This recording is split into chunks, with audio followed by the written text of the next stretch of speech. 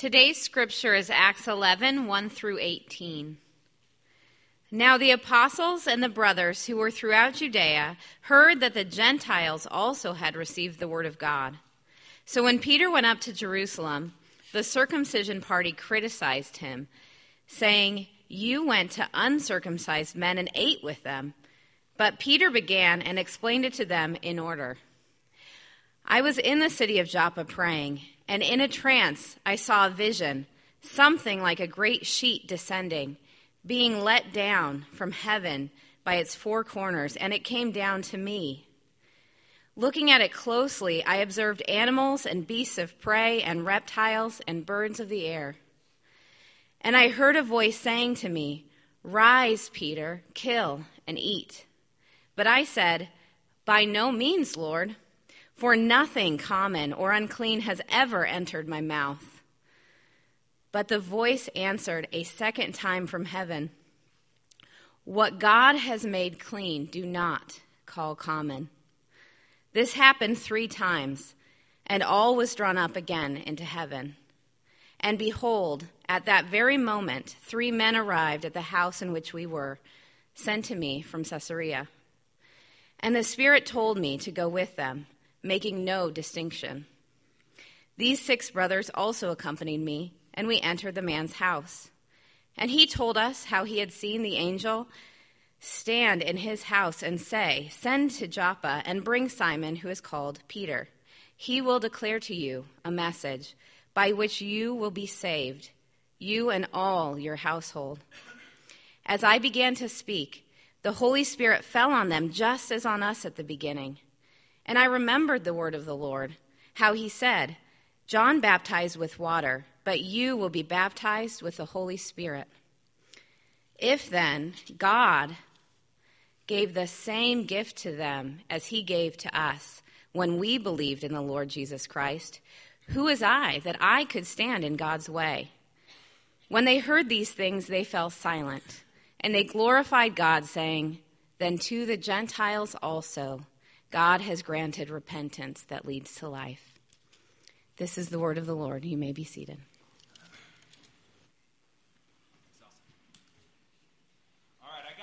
To use no microphone today. Matter of fact, let me unbutton the top one, get the vocals going. Well, good morning, guys. My name is Sean. I'm the lead pastor, teaching pastor here for Redemption Peoria. If you were here in the earlier service, you kind of heard during our time of lament, just recognizing that today is a tough day for moms. And I also want to throw on the other side, too, a huge celebration of that. There's a lot of lament that goes in, but also, man, moms are beasts, and I mean that in a really good way. If you don't know, I didn't have a really good mom at all, and there are women who stepped up. Dawn, my mother-in-law, Nancy Young, who stepped up and were my mother, and took me from the point of being a teenager, right? So, it started all bad for them, and going into really trying to help raise me and raising me. And so I just want to recognize those of you guys who are moms. It's tough. Last night even, at 4 a.m., I just hear Candace as Anna's crying. Candace goes, "Of course, Anna doesn't want me to have a good Mother's Day." And they're just, of course, of all the nights, they're just these little selfish beings that take everything. And it's just crazy deal. Yesterday, Candace and I went and saw the Harders. They lead the Harder community, Brandon Patrice, and Patrice just gave birth to their daughter, Paige. And I'm sitting in the hospital, and it's a weird deal, man. It really is. There's about 6 of us in the room, but there is and I don't want to sound like a weirdo, but a tangible way, this connection between Patrice and Paige. She knows where that girl is at all times. It's like their heartbeats are in sync. It's a weird deal. And those of you who are moms, you get it. You know what that's like, and we appreciate you. You guys are awesome. I'm not just saying that because my wife is an awesome mom, but really recognize and see some of you guys giving your life away for your children. So I know it's always cheesy when I tell you to clap, but let's clap for the moms. How about that?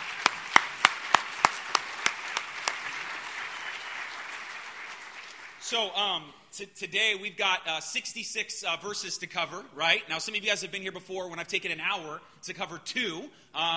So just breathe. It's a different kind of text that we're at. I want to jump right in, but before I do, I want to kind of prep us for what we're getting into. I don't think I could overstate how big of a deal this passage is that we're going to read. Now, Allison came up and read the last 18 verses of our passage, but we've got 48 verses before that we've got to go through, and it's a big deal. So big that if you think of Acts as 28 chapters, that what happens in today's passage, we recount again and again in chapters 10, 11, and 15. Now, we're not going to read 15 today, but this is a big deal. Matter of fact, Paul writes about what takes place in today's passage a lot in the epistles, okay? So we're going to go through this the best we can. I'm going to explain how we get there. I want to read something to you from a guy named John Stott, a guy that we really, when we started the church, he has a quote where he says, bring the whole gospel with the whole church to the whole world. That was kind of our mantra as we planted a church. And this is what he says about this moment that we're going to read in Acts 10 and 11. Luke now begins to tell the story of a fundamental turning point in the history of the early church. For the first time, Gentiles, if you don't know what a Gentile is anyone who is not Jewish. For the first time, Gentiles will be directly evangelized and admitted into the fellowship with Jewish Christians. As a result, the church will not remain just an offshoot of an ethnic religion, which is Judaism. It will become a universal body, embracing people from every nation and race. Luke takes great pains to show that this change in the church is the result of God's will and guidance. It does not come about through some human devised program. This section shows us that God, through the Holy Spirit, is bringing the Gentiles into his spiritual body, the church. We will see this in verse after verse, describing the account of Cornelius' conversion as a supernatural operation of God. So, one of my favorite type of movies is the movies where you have to go back and watch it again. Like, you're like, no, right? So, the last scary movie I've ever seen was Sixth Sense. Didn't sleep for like 4 days afterwards. But I saw that movie. One, decided never was I going to watch a scary movie again. But two, I had to watch The Sixth Sense again, right? Because the whole premise, if you haven't seen it at this point, it's been like 20 years. The whole premise is, this is a huge spoiler alert, but Bruce Willis is dead the whole time. That's what you come to find out. And you're like, what? Like, no way. And only Haley Joel Osment can see him. And so you have to go back and watch it, be completely terrified all over again, but then recognizing, oh my gosh, no one was talking to him. There are other movies I can say, a movie called Fight Club I watched in high school, highly suggest not watching it. Well, it's a great movie, but I can't because I'm a pastor say that. But I just, you're going back, you're like, no way, that's what happened. And what we find in the Bible is kind of these like drops, these subtle hints that we see, and then we get to the moment that we're going to get at today, and we look back and we go, no, that was the plan the whole time? That's what he was doing this whole time, right? Just a couple verses so you guys know what I'm talking about. In Luke 2:32, Luke is the one who writes this. He calls our gospel the light for the revelation to the Gentiles, right? So that's, people were reading that, the Jews were reading that time going, I don't know fully what that means. Luke 3:6, this was God's plan for salvation for all people. We begin to see it in Acts 9 when we talk about Paul's going to bring the gospel to the Gentiles. I mean, we're starting to see these kind of snippets of what God is doing, and it's going to all take head in today's passage. I heard a pastor talk about it like this. It's like a zombie flick or whatever it is where, somebody's explaining how fast is this virus going to grow. And they're going, well, this is 1 week, right? There's a map on the screen. And it's like kind of red. And then 2 weeks, 2 months, 6 months, a year. And right, there's just this red spreading. And and then 10 years, the whole globe, or, usually it's a lot quicker than that. But the whole globe is consumed with zombies. And the idea is God's word, God's power, God's name is growing. It's growing. And to the Jews, it was kind of selective to them, but his plan was a lot bigger than that, okay? And so today's passage, we're going to get in all of that. We'll get to the back end, the last 18 verses that Allison read at the end of our time. But let's do it. Let's go, let's start in verse 1, chapter 10. A lot of passages to read, so... and as we're going to read this, I want you to just be aware of something, okay? I want you to think of some camera work here. We're going to go back and forth in scenes, okay? We're going to go back and forth with this guy named Peter, who we've met, and Cornelius, who we haven't met. So let's start with Cornelius. At Caesarea, there was a man named Cornelius, a centurion, of what was known as an Italian cohort, a devout man who feared God with all of his household, gave alms generously to the people, and prayed continually to God. We've got to know who Cornelius is, so let's look at the passage and the way that it describes him in all of our text. So you can see, first of all, he's a centurion. So a centurion, you get the word 100. He's over 100 men, okay? That's his job. That's why he's called a centurion. Verse 2, he's devout and God-fearing. We'll see in verse 22, he's righteous and a God-fearing man. In verse 28, he attends the synagogues. He worships the God of Israel. He lives according to the standards of the Torah, and yet he is a Gentile. Again, in verse 22, he's respected by all the Jewish people. In verse 30, he prays at the designated hours.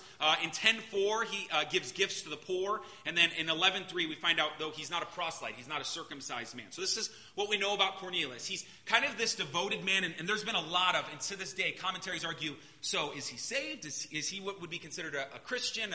What is all of this? And we kind of find out, we're trying to build up to what is going on, who is Cornelius. So that's what we know. Here he is. Verse 3. About the 9th hour, which is about 3 p.m., of the day, he saw clearly in a vision an angel of God come in and say to him, Cornelius! And he stared at him in terror and said, What is it, Lord? And he said to him, Your prayers and your alms have ascended as a memorial before God. And now send men to Joppa and bring one Simon who is called Peter. Remember how our last verse of our passage last week, we ended with Peter staying with a tanner, right? I don't know if you guys remember that. So that's where Peter is right now. He is lodging with one Simon, a tanner, like I just said, whose house is by the sea. Verse 7. When the angel who spoke to him had departed, he called 2 of his servants and a devout soldier from among those who attended him. And verse 8, and having related everything to them, he sent them to Joppa. So here's Cornelius, all the things that we know about him. An angel comes and says, hey, listen, God's heard your prayers. Here's what I want you to do. I want you to go find this guy, Peter. He's in this other place. Go find him. So he gets his kind of wits about him. Just saw an angel, kind of freaked out for a moment. Sends some men to go find Peter. Cool. We got that far. Verse 10. Verse 9. The next day, as they were on their journey, so now the camera was on Cornelius, the camera's going to switch over to Peter. The next day, as they were on their journey, the men that were sent, and approaching the city, Peter went up on the housetop about the 6th hour to pray. Just something to notice. It's really crazy. Before we read the account of Peter, I want you to recognize that God had already sent men from Cornelius before he tells Peter what's going on. Right? I mean, if you could just, God is already doing something before Peter even recognizes or hears God's voice. I think that's worth noting. I think it's awesome. So it's the 6th hour. It's about noontime. And he goes up to pray on the housetop. Verse 10. And he became hungry and wanted something to eat. But while they were preparing it, he fell into a trance and saw the heavens opened and something like a great sheet descending, being let down by its 4 corners upon the earth. Verse 12. In it were all kinds of animals and reptiles and birds of the air. And there came a voice to him, Rise, Peter, kill and eat. But Peter said, By no means, Lord, for I've never eaten anything that is common or unclean. Verse 15. And the voice came to him again a second time. What God has made clean, do not call common. Verse 16. This happened 3 times. And the thing was taken up at once to heaven. So here's Peter now. Camera switched. Peter on the rooftop, sitting there praying, going whatever. He has this trance. The Bible uses this trance. He kind of goes into this trance. There's this sheet that comes down with all these different creatures. He hears a voice and says, Peter, kill and eat. Now, if you don't know, Peter's a Jew. If you've heard the word kosher before, there are things that he can and cannot eat. And reptiles are definitely on the list of things he cannot eat, for sure. But let's just say all kinds of animals. He for sure sees things that he cannot eat, okay? So in seeing these things, he goes, I'm not going to eat that. And God goes, hey, listen, you're calling that unclean. You're saying that's not okay. Don't call not okay what I'm calling okay. Don't call something unclean that I'm calling clean. And now this happens 3 times. I love the next part of our verse here. Verse 17, now while Peter was inwardly perplexed, right? The dude was on a roof, has this trance of the sheet coming down. Peter, kill, eat. 3 times, goes away, and he goes, what was that? There's no context. He has no idea what is going on. I love it. So he's inwardly perplexed. So what this vision was that he might see, what it might mean. He doesn't know what this vision means. Behold the men who were sent by Cornelius. I love this. Listen, Luke's storytelling is money. Camera pans, right? was sent by Cornelius, having made inquiry by Simon's house, stood at the gate. So we went from Cornelius to Peter. Now we're back to the men of Cornelius. They're at the gate. They're coming to find Peter, right? Inquiry of Simon's house stood at the gate. Verse 18, and called out to ask whether Simon who was called Peter was lodging there. And while Peter was pondering this vision, the Spirit said to him, back to Peter, okay? They're at the gate. These guys are at the gate. Peter's still wondering what the heck just happened with this whole vision thing. So the Spirit of the Lord says to them, behold, 3 men are looking for you. Rise and go down and accompany them without hesitation, for I have sent them. Verse 21, and Peter went down to the men and said, I am the one you are looking for. What is the reason for you coming? I love that it continues to go back forth. So Peter, sitting there wondering what's going on, God says, hey, there's some men waiting for you. Which, if I could just be honest, I know this is kind of comical, but in all seriousness, I really wish God would talk to me like that. I mean, seriously, like, there's this thing that's tangible, and I'm just reading this story, kind of apart from thinking about how to preach on it, and going, God, if it's true that you really speak like that, like, would you please talk to me like that? Like, tell me, like, and I know it's kind of like, yeah, but seriously, if that's real, if this account is real, if we could take away for a moment, which is totally a rabbit trail, I mean, he really speaks like that. And I want that. I want to hear him like that. I hope you do too, but it's just worth noting. So verse 22. So Peter goes, why? What's up? What do you need? Verse 22. And they said, Cornelius, a centurion, an upright, God-fearing man, who is well spoken of by the whole Jewish nation, was directed by a holy angel to send for you to come to his house and to hear what you have to say. So he invited them into be his guest. So he's like, come on. And it's Peter hears that there's an angel that told him to go. He's like, okay, well, come kick it at our house for a little bit. No, let's get on the road. The next day he rose and went away with him, and some of his brothers from Joppa accompanied him. And on the following day they entered in Caesarea. Cornelius was expecting them and had called together his relatives and close friends. When Peter entered, Cornelius met him and fell down at his feet and worshipped him. But Peter lifted him up, saying, stand up, I too am a man. Right? So now the camera's been going back and forth. Finally, the stories come together. Here is Peter, travels with these men, Cornelius' men. Cornelius finally sees them. He's got all of his brothers, his sisters, his aunts, his uncles, his grandmas, his grandpas, his kids. They're all sitting there. Here they are. Peter walks in. They're waiting to hear this word. He falls at Peter's feet, begins to worship him. Peter goes, what are you doing? I'm a man as well. I'm just like you, okay? And so he tells him to stand up. Verse 27. It's a lot. Let's keep going. It's a good narrative. And as he talked with him, he went in and found many persons gathered together.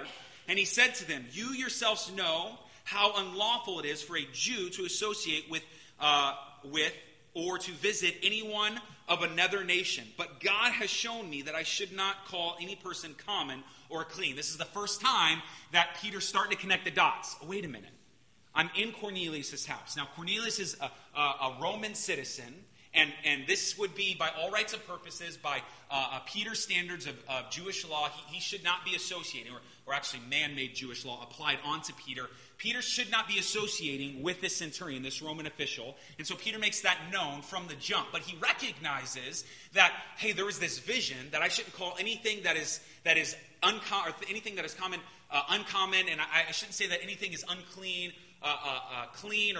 anything that is clean, unclean. And so here he is. He's kind of putting these pieces together.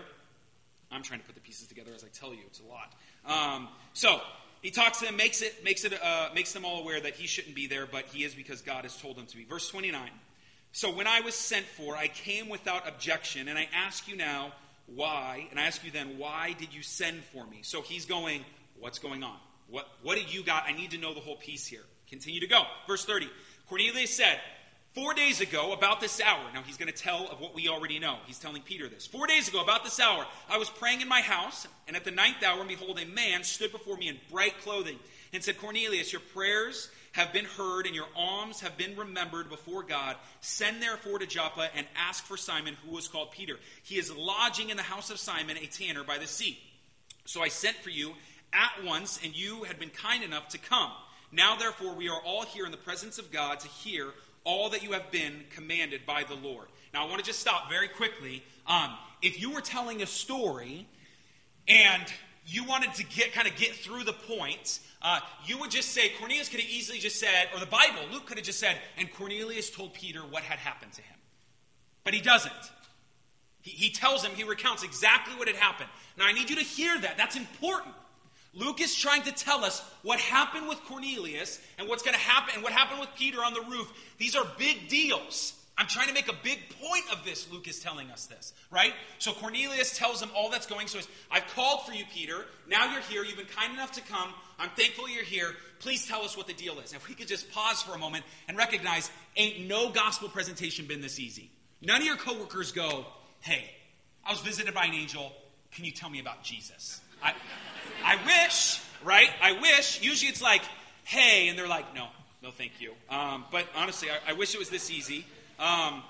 So Peter opened his mouth and said, truly I understand that God shows no partiality, but in every nation, anyone who fears him and does what is right is acceptable to him. Peter hears Cornelius' story and connects all the dots.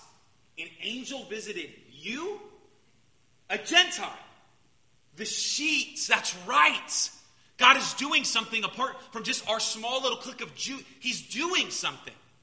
Peter connects all the dots in that moment, right? I see now God shows no partiality. Verse 36.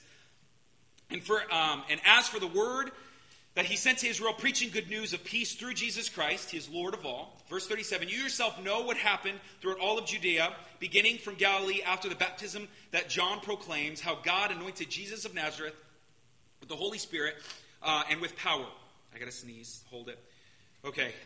He went about doing good healings in all who were oppressed by the devil, for God was with him. Verse 39. And we are witnesses of all that he did, both in the country of the Jews and in Jerusalem. They put him to death by hanging him on a tree. Listen to the points. But God raised him on the third day and made him to appear, not to all people, but to us who have been chosen by God as witnesses, who ate and drank with him after he rose from the dead. Verse 42, and he commanded us to preach to the people and to testify that he is the one who is appointed by God to be judge of the living and the dead. To him all the prophets bear witness that everyone who believes in him receives forgiveness and sins through his name. So Peter, in this moment, standing before these Gentiles, just lays out the story of God. And listen, just because I wrote down a couple of these things that I think are worth noticing. So he brings up the story of Israel in verse 36. John the Baptist in verse 37, which speaks to Jesus' baptism in verse 37. Jesus' mighty works in verse 38. His death on the cross in verse 39. The resurrection in 40. And then the commission in 41 and 42. This is what he's bringing up. And I think that's just worth noting because anytime we do baptisms within Redemption Peoria, we walk people through the Apostles' Creed, which lines up heavily with what Peter just presented. He lays these kind of foundational truths of what the gospel is. Okay? Verse 44. We're getting there. We're getting there. While Peter was still saying these things, here we go, now it gets interesting. Here we go, the charismatics, let's do this. The Holy Spirit fell on all who heard the word, and the believers from among the circumcised who had come with Peter were amazed because the gift of the Holy Spirit was poured out even on the Gentiles. For they were hearing them speaking in tongues and extolling God. Then Peter declared, can anyone withhold water for baptizing these people who have received the Holy Spirit just as we have? And he commanded them to be baptized in the name of Jesus Christ. Then they asked him to remain for some days. Now, as much as I really would, and I'm not joking when I say this, would love to lay out what happened in regards to speaking in tongues here. If you don't know, and I've shared this part of my story a million times, when I'm getting saved in the charismatic movement, a big part of even getting my license to be a licensed pastor in the state of Arizona under the Independent Assemblies of God, I had to write a paper on the receiving of the Holy Spirit with the initial evidence of speaking in tongues. That's the language that's used. So as you become a Christian, there's this, and I want to those of like I think that tradition there's a lot of good in it, and so I don't want to downplay it at all. But there's this I would say this wrong view of what would be considered maybe a second baptism. This idea that once you're a Christian, then you receive the Holy Spirit, and you know you have the Holy Spirit when you speak in tongues. And so the language that we would use is, in regards to all the gifts of God, is that everyone at least has one gift, probably more. But there is no one gift that everyone has.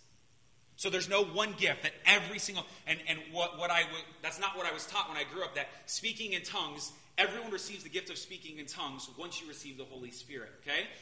And I would love to continue to dig into that, but here's the thing. That's not what this passage is about. What's happening here is Luke is trying to point us back, and more appropriately, Peter is recognizing Acts 2. He's remembering, wait a minute, I remember what happened. Now, again, I wasn't here to preach Acts 2. I just want to read Acts 2, verses 4 through 6. So we're reminded of this. This is what it says. And they, this is all the disciples, the Jewish men that had followed Jesus, were all filled with the Holy Spirit and began to speak in other tongues as the Spirit gave them utterances. Verse 5. And now there were dwelling in Jerusalem Jews, devout men from every nation under heaven. And at this sound, the multitude came together, and they were bewildered because each was hearing them speak in his own language. So it's during the time of the Passover in Jerusalem. So a bunch of Jews are making this huge kind of journey over to Jerusalem. So there's all kinds of Jews from different parts of Israel, even maybe outside of Israel, who are making this homage to the place that these disciples are gathered in the upper room, and here they are, and they begin to speak in other tongues. Now, it wasn't like this thing where these men were speaking in other tongues that weren't understandable, because the men who are outside of the room eventually go, that's my language. They don't know mine. How would they know mine? How would he know his language? So there's these understandable languages that are being spoken in this moment, and it's worth recognizing in regards to the conversation on tongues. But more appropriately, what happens to them as the Holy Spirit falls on them is they speak in tongues. And then what takes place with Cornelius, who is a Gentile, is the same thing. Luke is going 1 week, 2 weeks, 3 weeks, 4. This is what it's like in a month. This is like what it's at a year. The gospel is like, it's breaking, it's over the barriers, and suddenly now the Holy Spirit is going, I'm not confined just to Jews or the people of Israel, and they begin to speak in tongues. Matter of fact, in verse 15 of chapter 11, which we're going to read in a second, when Peter retells the story, it says at the beginning, when I began to speak, the Holy Spirit falls. So God is doing something, okay? So that's how the story takes place. Let's keep going because we're not done. We're going to start in verse 1 of chapter 11. Just so you guys know, John Stott calls this the Gentile, the Gentile Pentecost. He calls this the moment where the Gentiles have their own Pentecost. So, continuing on, starting in verse 1, it says this. Now the apostles and the brothers who were throughout Judea heard that the Gentiles had received the word of God. Okay, stop very quickly, okay? We've got to stop here. I'm running out of time, so I'm going to be as quick as I can. I said that a good movie, the movies that I at least like, are the ones that we've got to go back and watch, okay? Let me tell you how this correlates to the Bible and where we are right now in our text. Something that I've tried to explain is the idea of mission, the idea of going to people with the word of Jesus Christ is not that different in what it was in the Old Testament. Meaning, God chose, dare I say, predestined and elected a people. He didn't choose the Midianites. He didn't choose the Philistines. He chose Israel. There was nothing Abraham did. He chose Israel. Now, in choosing Israel, here is his decree to Israel. Before Israel is Israel, to Abraham, I'm going to bless you so that you can be a blessing to everyone around you. And the idea of the Old Testament mission was this: be holy, be steadfast, and trust in my name, and let the nations watch you do that. To live for God before people. And the people would watch Israel and go, there's something different about this. And this is God's plan. God's plan has been, I've called you as a people, not just to bask in the goodness of who I am, but for responsibility's sake. So that you can be a light to all the nations around you, which is, of course, indicative to what Jesus talks about us being a city on a hill, right? We can't be hidden under a lampstand. And so now this story in mind, what's going on, what we come to find out is the Jews do not do that well. They become idolaters, meaning not only are they not different from the other nations around them, they act just like the nations around them. They become conceited, thinking that there are certain laws that only they can do, and because of that, only God loves only them. But in this moment, we get to the peeling away, the shedding of the skin. We see God is doing something really, really big. Okay? Verse 1, as I just read. Now the apostles and the brothers who were throughout Judea heard that the Gentiles also received the word of God. Now that shouldn't be a big deal because that's what the plan was from the beginning. So when Peter went up to Jerusalem, the circumcised party criticized him, saying, "You went to uncircumcised men and ate with them?" But Peter began to explain it to them in the order, so that he goes on to explain all that happens with, for the sake of time, we're not going to recount that, though Luke thinks it's important to put in here, so I should probably read it. But I'm not going to. I'll pick up verse 15. And as I began to speak, the Holy Spirit fell on them. So we remember this part of the story. Fell on Cornelius and his family, on them, just as on us at the beginning. Verse 16. And I remembered the word of the Lord, how he had said, John baptized with water, but you will be baptized with the Holy Spirit. Verse 17. If then God gave the same gifts to them as he gave to us when we believed in the Lord Jesus Christ, who was I that I could stand in God's way? If God's going to do what he wants to do, who am I? But let's stop with the last time. This is where we'll start to wind down. I need you to listen very carefully to the problem that Peter runs into. Listen very, very carefully, because there's no Jew, and when I explain how they're to be a light of the nations, there's no Jew that would go, oh yeah, no, we want the Gentiles to hear. Yeah, of course. We want them to know God's goodness, of course. That's not the problem. The circumcised party isn't the issue that the Gentiles heard the word of God. No. Listen. Verse 2 in chapter 11. So when Peter went up to Jerusalem, the circumcised party criticized him, saying, you went to uncircumcised men and ate with them? The issue immediately becomes of how Peter somehow broke a law or went out the confines of which he was supposed to stay. Wait. We want them to know, but what do you mean you ate with them? This is where we've got to stop and ask the question, why do we have this text? I mean, honestly, we're not wrestling with whether or not Jews and Gentiles should mingle anymore. That's not a big deal at Redemption Peoria. We don't have counseling sessions over that. No. There's something more here going on, right? Like for us to stop and pause for a moment and understand that God is doing something really, really big. He is expanding his kingdom. He is going. And hear me when I say this. If you don't think this is a race issue, you're wrong. If you don't think this is a socioeconomic issue, you're foolish.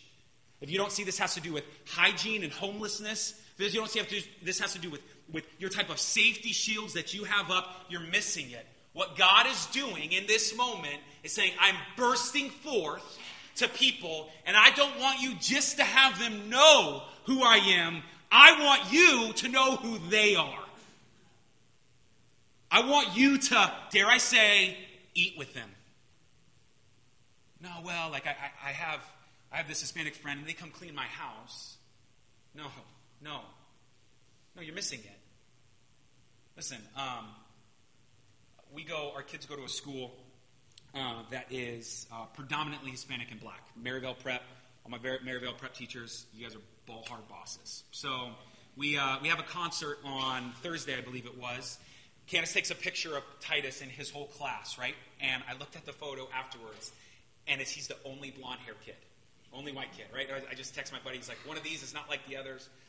Just funny. Right? So here's something clearly noticeable, okay? When I grew up, that was my, confines. Those are the people that I knew and I understood the culture. And I, even still, I'm very comfortable being around. Even Candace, there's smells that I'm like, that smells like my buddy Raphael. That smells like it's not good or bad. It's just that's what it smells like. And here's what I've come to find out. When I began to engage really both sides and seeing whether it be white culture or different socioeconomics, poor, rich culture, there is an uncomfortableness when it comes to recognizing, we're all for Jesus. We both believe in Jesus. But somehow, most of churches are predominantly black, predominantly Hispanic, predominantly white, maybe more wealthy, and we can say, well, they look like the culture. They look like their context around them. Not always. Not always. Now listen, I'm not trying to let's throw out the race thing. I did that in December and it was all bad. My point isn't to do that now. My point is for you to recognize something, okay? God is moving Peter, God is moving the Jews to an uncomfortable place. I mean, when you read those words, as you can see, going back, you went to an uncircumcised men and ate with them. I need you to hear verse 18 as the passage ends, okay? When they heard these things, they fell silent, and they glorified God, saying, then to the Gentiles also God has granted repentance that leads to life. Man, that sounds really good, doesn't it? Sounds really, really good. Peter gets it. That even to Gentiles, unfortunately, we're not done. You know what? You know the issue that comes up? All the Jerusalem council, they have to gather around. You know what the issue is? Jews and Gentiles. It's funny that we have the story of Peter here, because you know what happens with Peter? As Paul tells us in the Galatian church, listen to this. We think Peter finally got it. The stars aligned for Peter. Listen to Galatians chapter 2, verses 11 through 14. But when Cephas came to Antioch, he's also known as Peter, I opposed him to his face. This is Paul talking. He opposes Peter to his face because he stood condemned. For before certain men came from James, he was eating with the Gentiles. But when they came, he drew back and separated himself, fearing the circumcision party. Verse 13, and the rest of the Jews acted hypocritically along with him, so that even Barnabas was led astray by their hypocrisy. But when I saw their conduct was not in step with the truth of the gospel, I said to Cephas before them all, if you, though a Jew, live like a Gentile and not like a Jew, how can you force the Gentiles to live like the Jews? So listen, if it's a race issue, a socioeconomic issue, if it's being around people not like you, if it's taking the panhandler to lunch, if it's spreading the gospel to all type of different classes around you, hear me when I say this, if that's an issue, it's a gospel issue. Now, lest you think that this whole, me bring up the race thing, well, that's just a race. No, listen. Paul says, your steps are not in line with the gospel. So, how do I want to finish this? I have this passage that I'm not going to read. It's in Ephesians 3, verses 3 through 11. And it's worth, I would just look it up if you can. Peter brings this idea up again. He talks about this mystery, that what God is doing. He's bringing these people together for the purposes of mission. But this is the last thing that I want you to hear as I share in this in Ephesians 3. In verse 9, this is what it says. To bring to light for everyone what is the plan of the mystery hidden for the ages in God. Verse 10. So that through the church, the manifold wisdom of God might now be made known to the rulers and the authorities in the heavenly places. This was according to the eternal purpose that he has realized in Christ Jesus our Lord. Listen to what he's saying, okay? He just said there is a plan that God has had that Jesus, who we all follow and worship, Jesus, through him, God's plan is coming to fruition, and here's what it is. The manifold wisdom of God, what can be known about God, is to take place through him, through the church. You're the church. I'm the church. God's plan that we saw, the Fight Club, right? The Sixth Sense, the thing. So no way, this is what's happening. The ultimate plan is through you. That his plan would go forward through you to the panhandler, to the black man, to the Hispanic man, to the white man, to the Asian man, to the poor man, to the rich man, to the man who's not like you, to the woman who's not like you, to the coworker who doesn't agree with you, to the Buddhist, to the Islam, to dinner or to dine with them in such a way that Christians might even go, wait, what? You had dinner with who? It's to take place through you. The manifold wisdom of God is to take place through you. Here's our consummation. Here's how it all ends, man. Relish in this. This is beautiful. Revelation 7:9. After this, I saw a vast crowd. This is the way the world is going to end, FYI. After this, I saw a vast crowd, too great to count, for every nation and tribe and people and language standing in front of the throne and before the Lamb. They were clothed in white robes and held palm branches in their hands. They're going to be standing before Jesus, and you know who it's going to be? Listen. Every nation, every tribe, and people and language. It's going to be awesome. I keep saying here's how I'm going to finish, but I have to share this with you.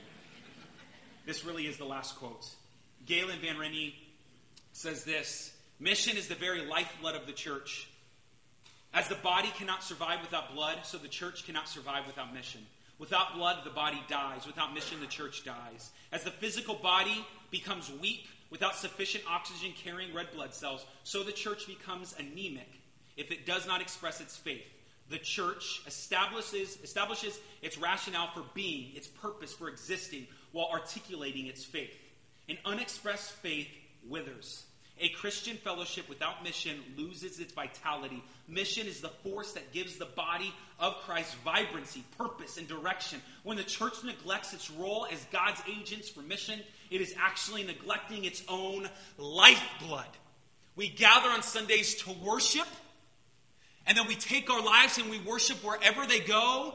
And in all of this, we recognize something. Wherever worship is not, mission is. And if mission is not in that place, then we are not truly worshiping. My prayer is that we would see this the same way Peter would see this. That God has called us to people not like us. That God is moving us. God is directing us to go beyond the bounds of what we recognize, just as he does in this moment from the Jews to the Gentiles. Gosh, we'd be ferocious for souls for the name of Jesus Christ. Let's pray.